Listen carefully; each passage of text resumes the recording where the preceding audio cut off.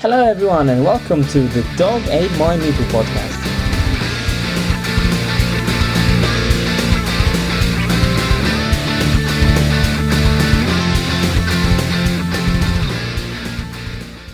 Hello everyone, it's Omar here and welcome in the third episode of season 2 of the Dog Ate My Meeple podcast. In today's episode we'll be looking, as promised, at Arkham Horror the card game by Fantasy Flight Games. It's a living card game with Cthulhu-esque setting, so if you are a fan of Cthulhu or anything Lovecraft, that's a game that's definitely for you. So without further ado, let's have a closer look at what Arkham Horror the card game really is and why it became so popular that's pretty much out of stock everywhere. Is it worth your money? Well, let's have a look.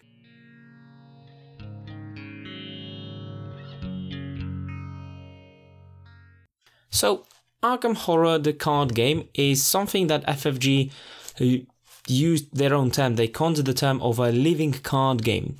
What that means is, while it is a card game and you do have expansions and kind of packs, they are not randomized like in the case of Magic the Gathering or any other collectible card games. They are always preset. Whenever you buy anything for Arkham Horror, that means what you will get in a box is always the same. And it does make sense. While in the beginning you might think, well, it kind of defeats the point, but not really, because Arkham Horror is not your typical card game where you fight against each other. It's not a PvP game, it's a cooperative card game where players together as a bunch of investigators try to solve different cases and go through different stories and missions. So a really good way to explain Arkham Horror would be Mansions of Madness card game, because if you like Mansions of Madness, then Arkham Horror is giving you the same Lovecraftian feel with all the monsters, all the mythos, gods, cultists, and the craziness that's, usually there, but in a nice card package. The game at the moment is crazily popular.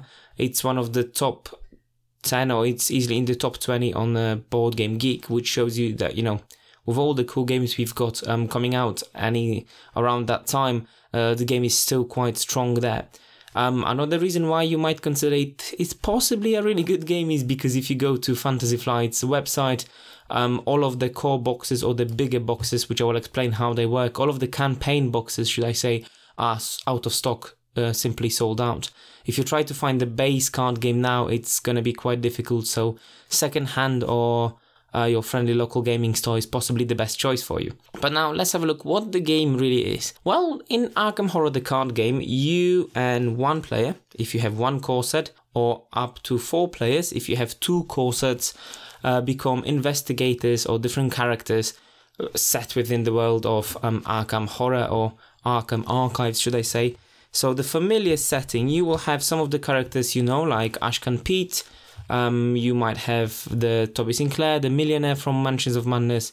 You will have Wendy Adams, the ever-famous urchin. So we've got quite a lot of characters that we are already very familiar with, and they all come back in Arkham Horror the card game. As these characters, or as the investigators, let's say, we will go into a, let's say, campaign. Yeah, they are actually called campaign. So we will decide which campaign we want to play. At the moment, there are quite a few. We've got 6 campaigns. We have the basic one, which is just the starter set with 3 missions over there. Then we've got 5 big campaigns, which include a whole set of missions. Then for each of the campaigns, you've got a starter set, which is like the starting missions. Then you have 6 individual missions that continue the storyline. And then for each of the old set, there is also like a return to series. So the place we started with, the beginning of the game, we have the starting point, we've got the few missions. We can play through 6 additional missions to kind of continue the story. Once the story ends, there is like a pack which allows us to organize everything. We've got all the cards we have for a particular campaign, with like a nice big box for storage, with separators and so on. But also it adds new content to the first missions, to the basic box you've got. So you can go back and replay the basic box in case of like return to the same place when we come back and revisit the old place. And in most cases it changes some rules, it does new contests, it might be giving you new enemies or new events and so on.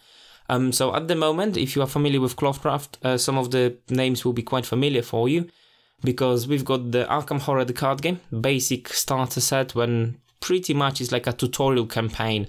It gives you 3 missions and all the basic cards you need to play. You have choice of 5 different investigators, including the Fed or the ever-famous Wendy Adams, the Urchin. Then we've got the Dunwich Legacy, which, if you are familiar with Lovecraft, Dunwich rings a bell. We've got Path to Carcosa, we've got the Forgotten Age, the Circle Undone, and if you've played Mansions of Madness, you will realize that the name might be familiar because the Circle Undone is the very first mission in Mansions of Madness, so we see the links over here. Then we've got the Dream Eaters, and we've got lots of different standalone adventures. These are like the Curse of Rougarou, when you are running around the bayous in New Orleans, being chased by a werewolf, and so on. So there is an incredible amount of content available for the game, and it keeps on coming. So if you decide to join the game or suddenly jump on the train of hype train for Arkham Horror, you won't run out of content anytime soon. At the same time, however, the fact that the content is constantly being updated and we get new and new boxes all the time, it means that if you want to start Arkham Horror, if you think that Magic the Gathering is expensive, then yeah, we are talking roughly possibly the same ballpark. For a different reason, because you won't be buying boosters just to get one card. You really want to spend 50 quid to buy a single card, because like I said before, all the cards are prepared in the box, so that the contents are always there, but you will just want to have everything that exists. So a starter set is roughly £35. You can possibly grab it for like 30 somewhere if you manage to find it. That gives you the 3 starting missions, and it's quite, let's say it's a few hours of playing, quite an interesting storyline, but it's very basic. It's a good way to start the game. But if you play it once, you kind of know more or less what's going on. But now, when I say what's going on, well, what do I mean by what's going on? Well, the game is story-driven. So as you will play through the different scenarios, depending on how the scenario ended, and believe me, it will often not end well for you and your investigators. It's very likely that you will die, or you might get hurt, you might get mentally scarred for life, you might have to run away, and yeah, that's it. Basically, you continue the storyline, but you have sort of a scenario log, like a campaign log, and you keep track of all the events that took place, what has happened, what hasn't happened, and it will change things later. So just to give you an idea, for example, in the first game, for the first box, so for the starter set, if by the end of first scenario you have an option, I won't get into details, but you have an option to either burn your house or leave it standing. And again, depending on what you decide, it will have some sort of effect later on in the game. So as you will play later in scenario 2 and scenario 3, it might alter slightly things. You might have more enemies there. Some might return. If you don't manage to kill someone earlier on, they might keep returning and, messing up your plans later. If you do something really well, then again, maybe something later will be a bit easier for you.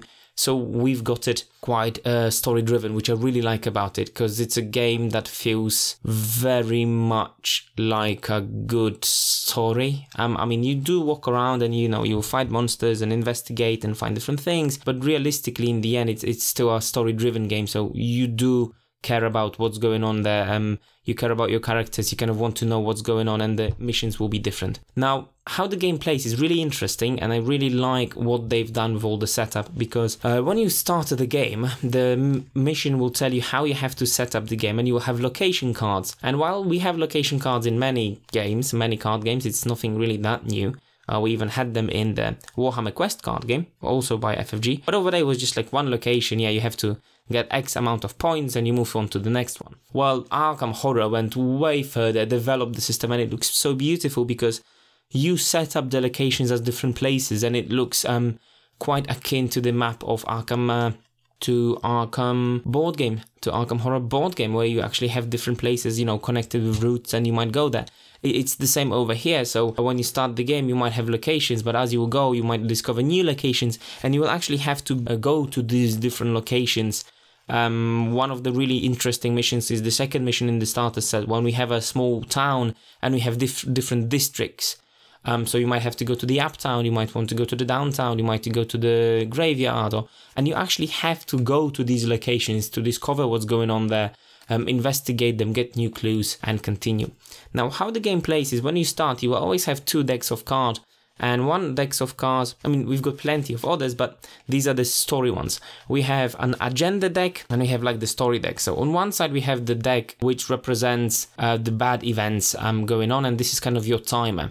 The card will have a short description of what's going on, and there will be a number over there. And at the beginning of each turn, in the Doom phase, in the Mythos phase, you will add a Doom token to it. And when the number reaches the Doom token, you turn around the card, you read what's happening, and generally it's a bad event, something bad is happening, or you are getting closer to losing the game.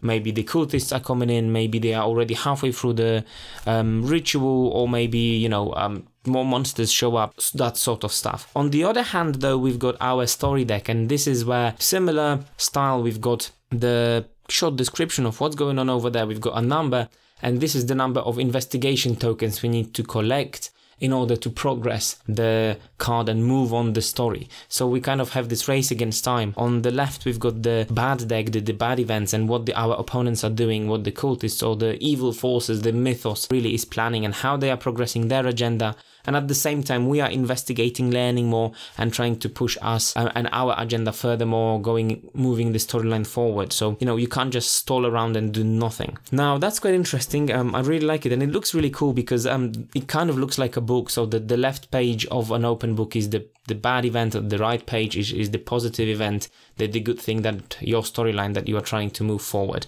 which looks really nice.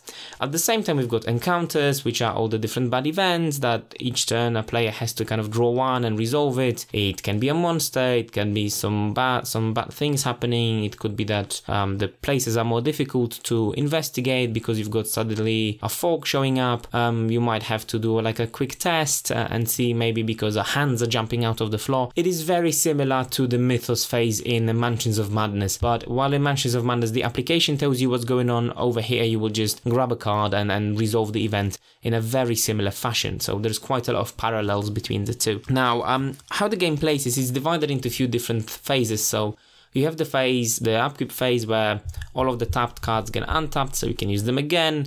Players will be getting resources, players will be drawing a card, and that's pretty much it. And then you've got the players phase, where each player can do 3 different actions each turn. So, you can walk, you can use your items, you can equip them, you can investigate, and investigation is really important because that's how you get the investigate tokens that allow you to progress the story forward. I won't go into details on how the game plays, but basically, you've got quite a lot of options, whether you want to fight someone, whether you want to run away from monsters, whether you want to find some items, whether perhaps you want to equip yourself and get better, try to survive. It's all very familiar. If you've ever played any Fantasy Flight game set into the Arkham setting, you will be very familiar, because it is pretty much the same kind of sort of game, but in a card version. So, and I mean it in the best way possible. I don't mean it as a bad thing. I mean it as an absolutely amazing thing. I really enjoyed the game. One of the things I really like is that the game is a deck builder, and not in your typical sense that, okay, when you start the game you have 5 cards or X amount of cards, and as you play you build them. What I mean is that before you start your mission, before you start your game, you have your deck building time. So you have amount of points, of experience points, that you will accrue as you play through the game, and you can spend them to buy new cards or upgrade your cards.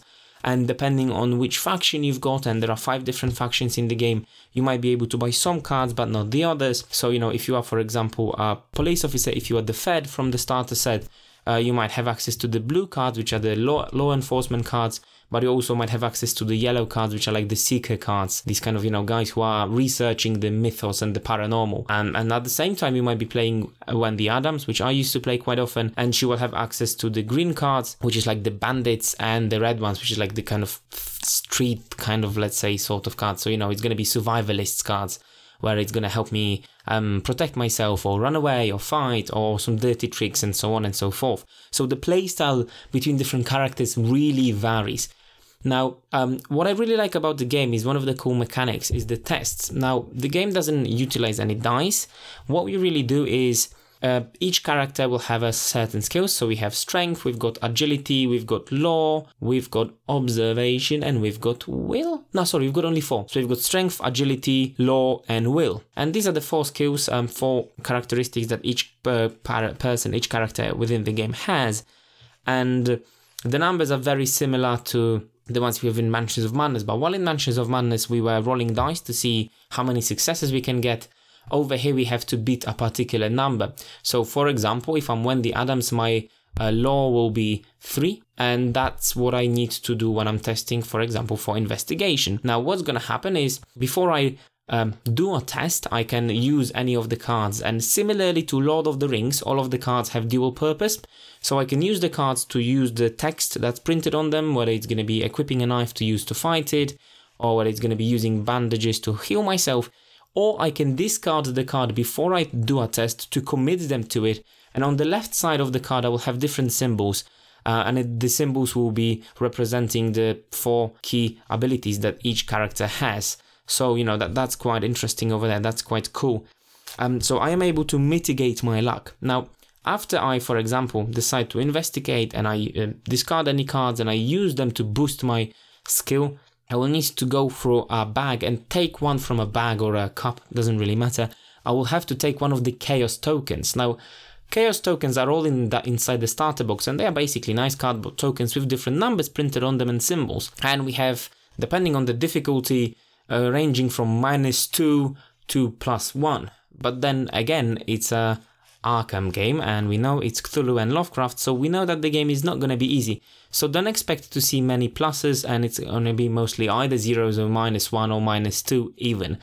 Again, how many tokens of each type are there, it will all depend on the difficulty, but you know, we can play around with it, so you can have it a bit easier or a bit more difficult depending on how you want to play it. There are also some special tokens which have different symbols, like for example the Elder Sign, or like this weird kind of die looking thing, it looks like a D10, or you might have a skull or a cultist head, and all of these will have different effect on every mission, and you will have a special card for every single scenario that tells you what is the special effect that each of the symbols has, which I think is quite nice, because, you know, I might see this, but every single time I play, the effects are different and they vary. Also, each of the characters has a special skill, and usually they have something to do with the Elder Sign symbol. So, for example, for Wendy Adams, if I have my amulet equipped, the second I get Elder Sign, it's an auto success, which is always nice. So, you know, that's going on as well. Now, in general, it's a really nice game. It's a really fun game to play, but it's not an easy one, and it is a game when you will have to actually think quite a lot and cooperate with each other.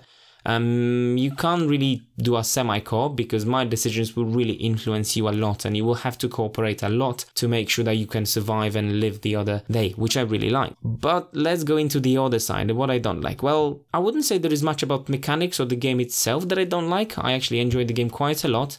But I think the biggest problem with the game is the price. While you will get the starter set for 30 quid, which is fine, and it's not that bad, you know, like roughly about the other games, the price tag is quite similar, but the problem is that for 30 quid you're going to have the 3 missions and 5 investigators, and yes, technically I can replay all of them with different characters, but if I play the scenario 2 or 3 times, similarly like in Mansions of Madness, you kind of know what's going on, and there is only so much. There will be some randomization, you might have different encounters, you might have different items, or perhaps, you know, different monster will attack you, but again, it's all limited to a scenario. So if I play through it a few times, I will be familiar with it, and it will become a bit kind of boring, let's say, because it's the same thing happening. If I want to expand, yeah, it's great, but then we are going into rabbit hole of money. Your pocket is gonna just go it's gonna dig really deep in your pocket, with a base set for the campaign being 30 quid, and then each separate mission being around 10 or 12 pounds.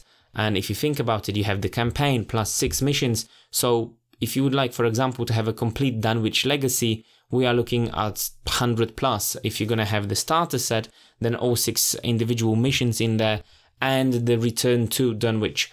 So we are looking 100 plus. Now again, it will give you a lot of content, and it will give you new characters to play with, and you can mix and match. So I can use my old characters in Dunwich campaign.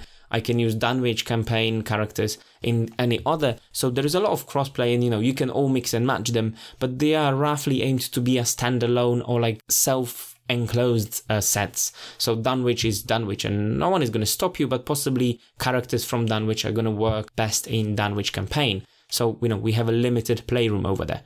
So do expect the game to be really pricey if you continue, or if you decide to play more of it and start buying more and more sets. If you are a completionist, then yeah, the game is going to hurt your pocket a lot, especially that there is new content coming all the time. So, you know, on one side, you're not going to run out of it. On the other side, you will always have some money. You will always need to spend some money to kind of keep in touch and continue to play.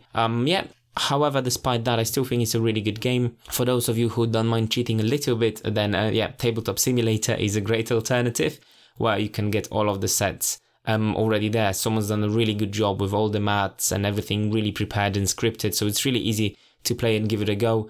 We've played on Tabletop Simulator a few times, and one of my friends, he played once and straight away wanted he's buying the box, he wants to have the physical one. So, you know, that shows quite a lot on how good the game might be. Again, if you're not a fan of Lovecraft, though, that's not really going to be a game for you. While mechanically it's a superb game and I think it works really well, I will say that, it can be luck dependent, because sometimes just drawing one token that's going to be an auto-fail in a crucial moment it's a matter of winning or losing. The one kill that is that one time I can hit someone and kill the final enemy and I will get auto-fail and I fail and they hit me back and I die and we lose the mission. Well, that could happen. Nothing's going to stop you from that. And, you know, in that one case, for that one particular chaos token, which is auto-fail, there is nothing you can do. And you can't mitigate that in any way. Unless you are playing survivalist, because they have some cards that allow you to play again or like succeed while after failing. So, you know, there is very little mitigation, but it's not impossible. But again, it's not going to be for all characters available. So we go back to strong cooperation between characters. Another thing that's really cool is that you can play up to 4 people, but we go back to the problem of you will need to purchase 2 starting sets, 2 basic boxes, because one basic box gives you only enough basic cards to create 2 decks. So if you would like to play with 3 or 4 people, again, you will have to purchase another starter set, so you have enough basic cards to create another 2 decks to play with. So, you know, money-wise, we are again going into a bit more pricier end, because let's be honest, 60 quid to play a card game with 3 missions with 6 people, yeah, it's on a bit of pricey end. For that money, you can buy some bigger boxes. For that money, you can possibly buy Mansions of Madness if you can find it online, which, you know, if you look what you get in Mansions of Madness and what you get over here, yeah, slightly different sort of game. But generally, do I like the game? Yes. Would I recommend it? Absolutely. If you're a fan of Cthulhu, that's a game you should give it a go. If you are interested in card games, I think that's one of the best card games out there. I've played a lot of many different card games. I even played Warhammer Fantasy, right? The Warhammer Quest card game. And you see that Warhammer Quest card game was made, I think, a year before the Cthulhu came out, before Arkham Horror came out, and you see that they took some of the things and made them much better. I really wish they've done something similar for other games. If they've done something in Lord of the Rings setting, I would absolutely adore it. There is Lord of the Rings card game, but it's not exactly the same. It's something in between. I really like the walking around different locations. So if they introduced new game with that mechanic, I would absolutely love it. So, you know, there is always some hope that this will happen. And I think that's about it. I don't want to bore you with all the details. It's already quite a lengthy episode and 20 plus minutes. So yeah, that's pretty much Arkham Horror living card game for you. Definitely give it a go if you've got a chance. See if you like it. I really enjoy it. I definitely recommend it. Though again, it might be on the pricier end. If you really like it, it will cost you a fortune to collect everything. And if you are not a fan of replaying the same scenarios, then this might not be the game for you, because unless you spend a lot of money on all the expansions, you will have to replay the same thing again and again and again and again. It's not a problem if you don't play often, but if you like playing games a lot and if you like playing, a few days in a row playing the same title, then this might be an issue for you. But that sums it up pretty much. That's a kind of quick overlook of what Arkham Horror Living Card Game is. I hope you enjoyed listening to it. Now, to give you a quick teaser, next week we are looking at something completely different, and me and Michael, because guys, Mike is back, will be looking at Infinity by Corvus Belli, which is a really big and complex war game that we went back into after quite a few years of a break. So, I don't want to spoil too much, so I will keep everything sweet and short. So if you want to learn more about Infinity by Corvus Belli, and with the new starter set, it's a really good time to learn a bit more about it. Make sure to come back in 2 weeks' time. Until then, thanks for listening. Make sure to visit us on our Facebook and Instagram, looking for the Dog Ate My Meeple podcast. Thanks for listening, take care, and enjoy your games, guys.